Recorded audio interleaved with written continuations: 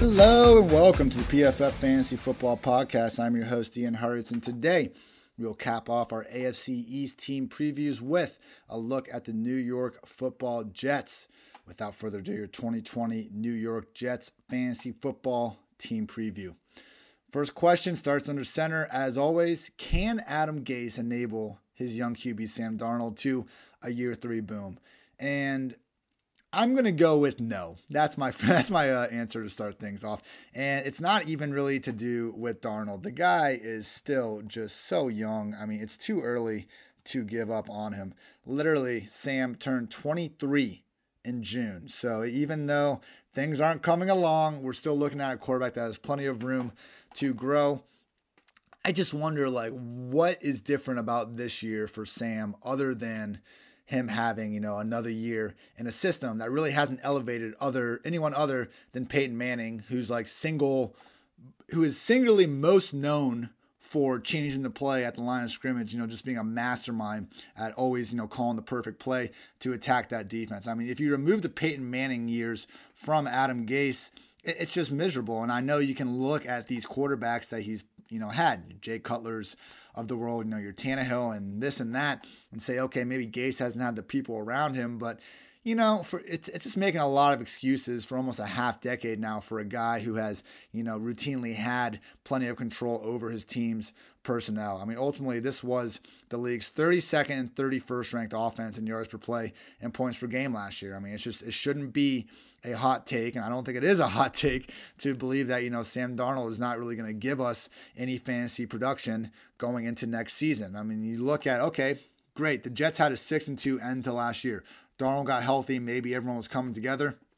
I'm not buying that. It was one of the most fluky 6-2 runs you're going to ever see. A win is a win is a win. I get it, but come on. They beat the Giants, Washington, Raiders, Dolphins, and Steelers led by Mason Rudolph or Duck Hodges, and they beat the Bills backups in Week 17. One of their losses was to the previously winless Bengals. So I mean, this was far from a good team even during this 6-2 stretch. And again, just looking at Darnold, okay, the offensive line was one of the worst groups in the league. They have thrown a ton of resources at it in free agency. But it's one of these situations where, we would hope for some continuity and you don't want to continue a bad unit, but it's a little bit of a stretch to say that, the league's worst offensive line is going to, even touch average just by throwing a bunch of free agents in there who, are talented, but it's not like, they broke the bank for these guys either. It's more of a, just throwing a bunch of pieces at it, similar to what the Bills did last offseason. That worked out well enough for them, but I'm just not, convinced that Darnold is going to give us the same fantasy-friendly nature of Josh Allen, due to both his lack of a rushing floor and also just the reality that who is he going to be throwing to? One of the things the Bills did for Josh Allen last offseason was get him Smokey Brown, get him Cole Beasley, and now Stephon Diggs. And, while Denzel Mims has a lot of truthers out there and the guy looks like he could be a baller, that him being really the only high priced, in draft, just in terms of draft capital, the only high priced addition to this offense is a little worrisome for Darnold. So, I think we're continuing to see the flashes, just Darnold having this insane arm talent, squeezing the ball between 3 guys at various points. But just in this Adam Gase offense with the players around him, I still just don't know how you can rely on Darnold as anything other than almost just like a backup, streamer option at best ahead of 2020.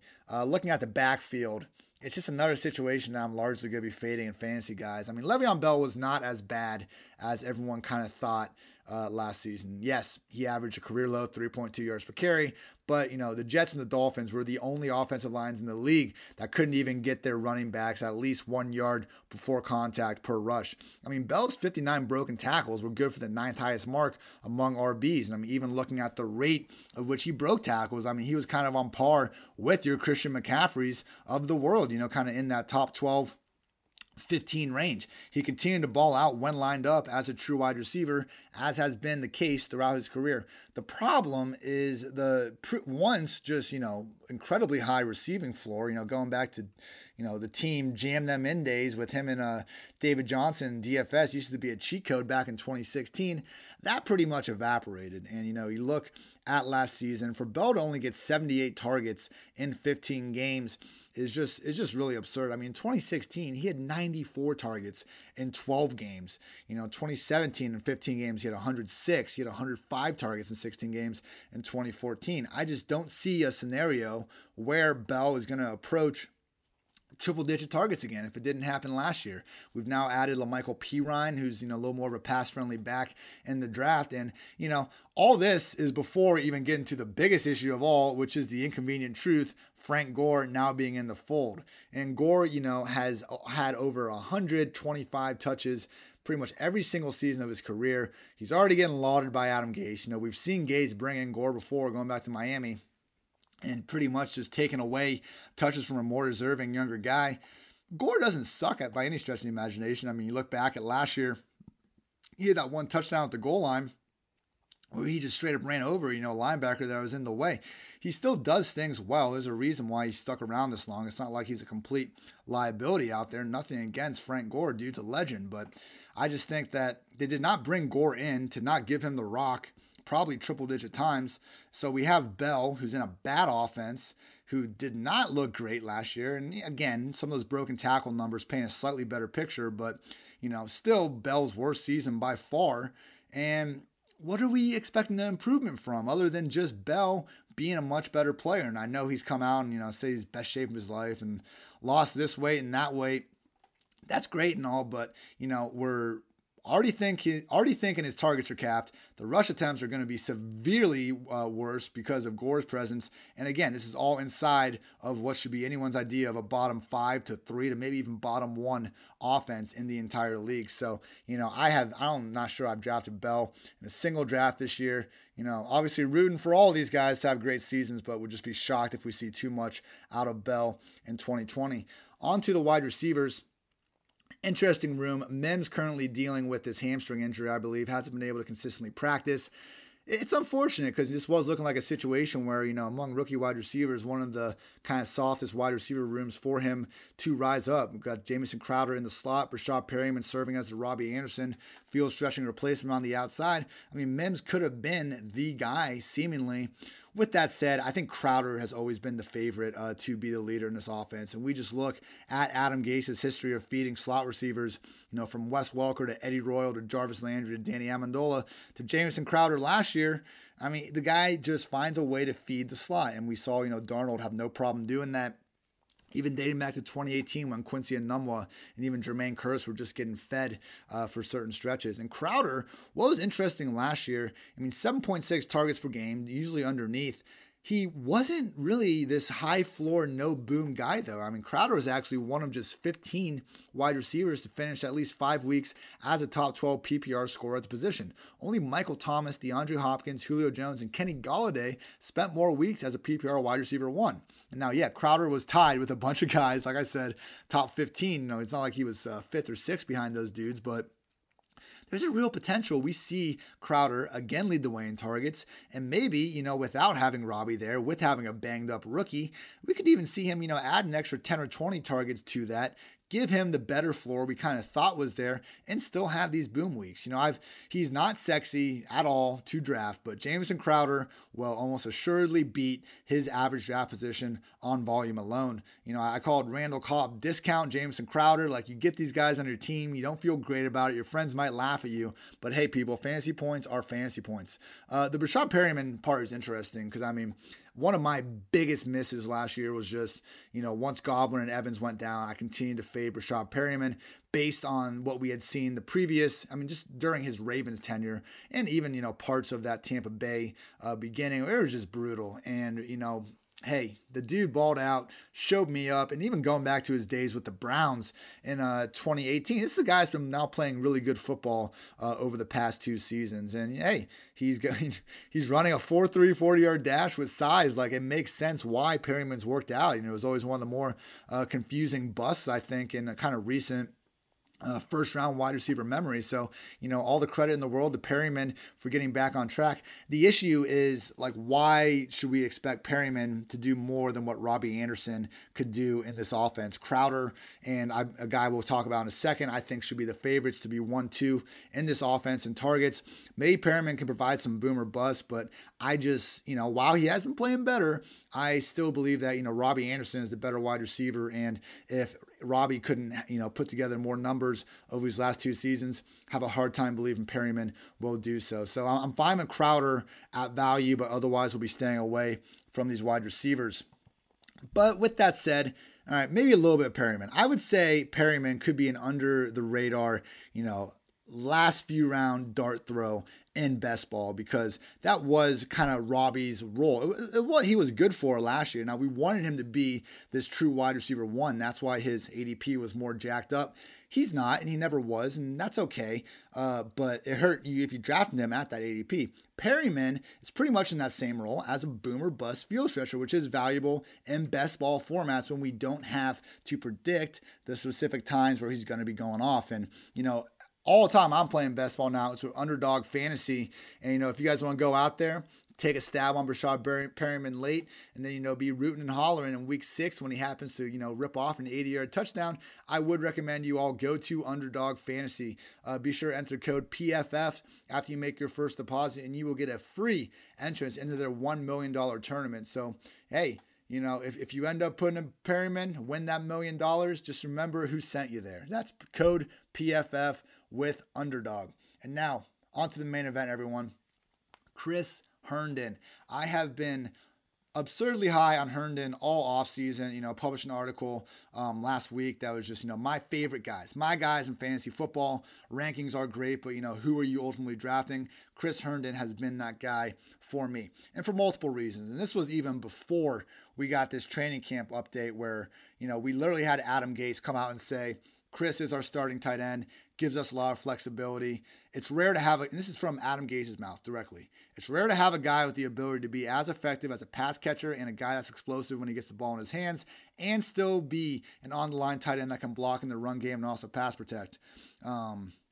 Chris does give you something that you just don't see a lot with all tight ends across the league, where you can say, I can leave him in protection and feel comfortable. If we're running a play to his side, I'm not worried about anything, because he does a really good job of using the technique he's coached, knowing what to do, and he's physical. Chris is a guy that has rare traits in that aspect. The concern was he wouldn't be starting because of Ryan Griffin, and I just always thought that was puzzling, because nothing that Herndon has done on the field represents anything other than an awesome tight end. I mean, since 2000, here's a full list of rookie tight ends to average at least 8 yards per target. Mark Andrews, Rob Gronkowski, Hunter Henry, Heath Miller, Aaron Hernandez, Noah Fant, Jordan Reed, Zach Ertz, George Kittle, and Chris Herndon. We never get production out of the tight end position in their first year. Herndon was one of the rare players able to do that. And what happened in 2019? Starts the year off with a suspension and then pulls his hamstring running routes on air. It wasn't like he went out there, was ineffective, and the coaching staff decided to go at Ryan Griffin. Herndon never went out there because he was hurt or suspended. Now he's healthy. I mean, even before Gase came out and just explicitly said he's their starting tight end, we have beat writers, teammates all throughout the offseason hyping up Herndon. I truly believe he's talented, in one of the league's potentially better tight ends. And the guy's got a sub tight end 20 ADP. He is so free. He has a very real chance at finishing in this offense's top 2 pass game targets. I've maintained, people, go out there, have a few beers, have a few drinks, and then look at the Jets pecking order. It would not be shocking if Herndon finishes as this team's number 1 pass game target. It's so rare for tight ends to have that. You can get him for free. I mean, look, if you're drafting Kittle, Andrews, Kelsey at the top, I get it. There's not really a need for these guys, but I cannot think of a better tight end for late round investors to look at than Chris Herndon. So moving on to the ranks, I have Sam Darnold as my QB 27, 1 spot ahead of Tyrod Taylor, 1 spot behind Phillip Rivers. yeah, don't be taking too many risks on Sam Darnold, everyone. It's just, again, not having the rushing floor, not having the weapons. I just don't see a scenario where Darnold balls out unless he just, takes a massive leap and just puts the team on his back, similar to Greg Jennings back in the day. So I'm pretty much out on Darnold this season. Le'Veon Bell is my RB23, one spot behind Todd Gurley, one spot ahead of Devin Singletary. I think Bell is like a better running back at this point than Gurley, Fournette, David Montgomery, even David Johnson, who I'll have ranked ahead of him. But again, I think the targets aren't really there already. I think the carries are about to take a massive hit because of Gore. So, more often than not, I have not been coming away with Bell in fantasy drafts. At wide receiver, I have Crowder. He's not a guy that I think you should be expecting wide receiver 2 volume from, but I have him as a wide receiver 37, one spot behind Tyler Boyd, one spot ahead of Darius Slayton.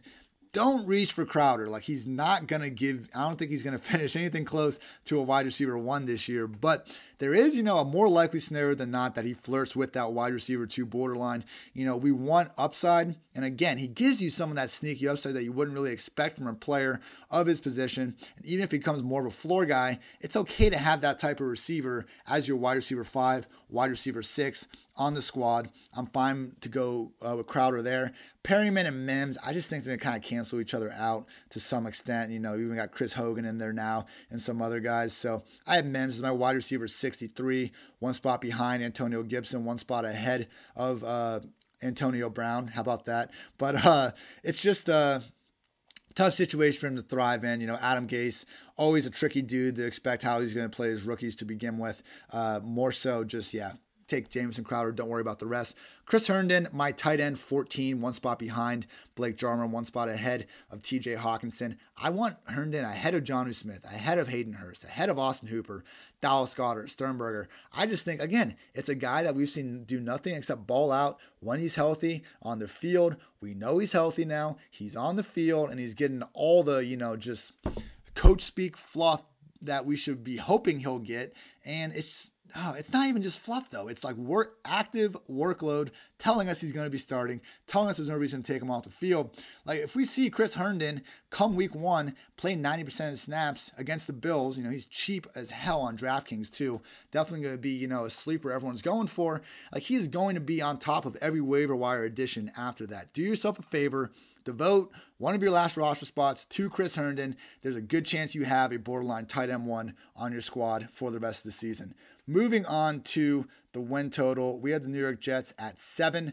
Miami Dolphins are 6.5, and then we got the Bills and Patriots at 9. This AFC East, they're getting a little better with the Patriots in this, quote unquote down year, but still have a tough time expecting, 500 ball from the Jets, which is what we would need to hit the over on this win total. I am going to confidently take the under on 7 wins here. We're talking about maybe the single worst defense in the league now with Jamal Adams out of the picture. I do not trust, a coaching staff led by Adam Gase and Greg Williams to put their team in the best position to succeed. As I mentioned before, that 6-2 finish last season was just one of the more fluky things you're going to ever see. Don't think there's enough, talent infusion on offense for too meaningful of a turnaround. So we're looking at anyone's idea of a bottom 5 defense. And what's our best case scenario for this Jets offense? 16th? Come on. I'm taking under 7 wins. Not expecting much for the Jets. I hope they move on from Gase sooner rather than later. Give Darnold a better chance to reach his sky-high potential still. Not giving up on you, Sam. Just the 2020 Jets. So that'll do it. Thank you all for listening. This has been the 2020 New York Jets Fantasy Football Team Preview. I'm your host, Ian Hartitz. Everyone, take care.